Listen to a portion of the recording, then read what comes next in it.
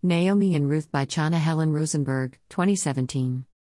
When Naomi heard in Moab that the Lord had come to the aid of his people by providing food for them, she and her daughters-in-law prepared to return home from there. With her 2 daughters-in-law she left the place where she had been living and set out on the road that would take them back to the land of Judah. Then Naomi said to her 2 daughters-in-law, "Go back, each of you, to your mother's home. May the Lord show you kindness, as you have shown kindness to your dead husbands and to me. May the Lord grant that each of you will find rest in the home of another husband." Then she kissed them goodbye, and they wept aloud and said to her, "We will go back with you to your people." But Naomi said, "Return home, my daughters. Why would you come with me? Am I going to have any more sons, who could become your husbands? Return home, my daughters, I'm too old to have another husband. Even if I thought there was still hope for me, even if I had a husband tonight and then gave birth to sons, would you wait until they grew up? Would you remain unmarried for them? No, my daughters. It is more bitter for me than for you, because the Lord's hand has turned against me." At this they wept aloud again. Then Orpah kissed her mother-in-law goodbye, but Ruth clung to her. "Look," said Naomi, "your sister-in-law is going back to her people and her gods. Go back with her." But Ruth replied, "Don't urge me to leave you or to turn back from you. Where you go I will go, and where you stay I will stay. Your people will be my people and your God my God. Where you die I will die, and there I will be buried. May the Lord deal with me, be it ever so severely, if even death separates you and me." When Naomi realized that Ruth was determined to go with her, she stopped urging her. New International Version. Every time I read this account of Naomi and her daughters-in-law, I'm reminded of my dad because this was his favorite Old Testament story. Dad was a lifelong farmer and so, always related to the agrarian society of ancient Israel. But what really resonated for him in Scripture was Ruth's response to her mother-in-law, "Your people are my people and your God my God. Where you die I will die, and there I will be buried." My father did not want to be a farmer. He wanted to go to college and become an engineer. In fact, without my grandfather's knowledge, he was accepted to a university and secured an on-campus job. Yet, when Grandpa found out, he was less than pleased because Dad was needed on the farm during the Depression era. So, Dad, although he could have went to college, decided to stay on the farm. And the reason he decided to do so was not because he got his arm twisted, but because of the story of Ruth. He made the decision to stick with farming and never looked back. My dad died 10 years ago and is buried in the same cemetery as his father.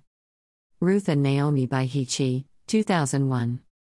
The biblical character of Ruth is a solid example of one who was cognizant that she was part of a larger whole, that, although she was indeed an individual with personal choices, the decisions she made impact a much wider community. I believe Ruth discerned that the Israelite community understood this truth, and she wanted to be a part of it. It is rare, in this age of extreme individualism, that people willingly give themselves to do what is best for the group, the family, the neighborhood, the faith community, the nation, and the world.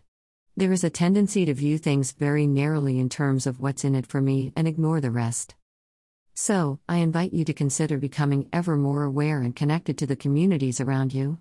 Discover the issues, problems, joys, sorrows, celebrations, and challenges they hold. And give yourself to the great struggles of that place. Jesus said, "If any of you want to be my followers, you must forget about yourself. You must take up your cross and follow me. If you want to save your life, you will destroy it. But if you give up your life for me, you will find it." Matthew 16:24-25, Sev. The one who is concerned to save the entire world only tolerates disciples who share his care for the entire human family. Therefore, we ought neither to participate in nor support causes, activities, or speech that is harmful to others. Instead, we should find ways of using our particular gifts and abilities to serve the common good of all persons. We need more commitment and love, and a lot less anger, divisiveness, and hatred. Grace and humility will always serve us, and others, very well. Judgment and pride, not so much. Tell them to do good, to be rich in the good things they do, to be generous, and to share with others. 1 Timothy 6:18, Seb. How, then, shall we live? Your people will be my people.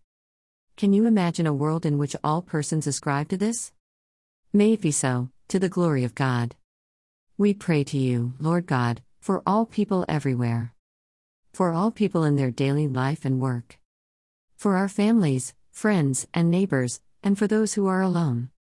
For our community, the nation, and the world. For all who work for justice, freedom, and peace. For the just and proper use of your creation. For the victims of hunger, fear, injustice, and oppression. For all who are in danger, sorrow, or any kind of trouble. For those who minister to the sick, the friendless, and the needy. For the peace and unity of the Church.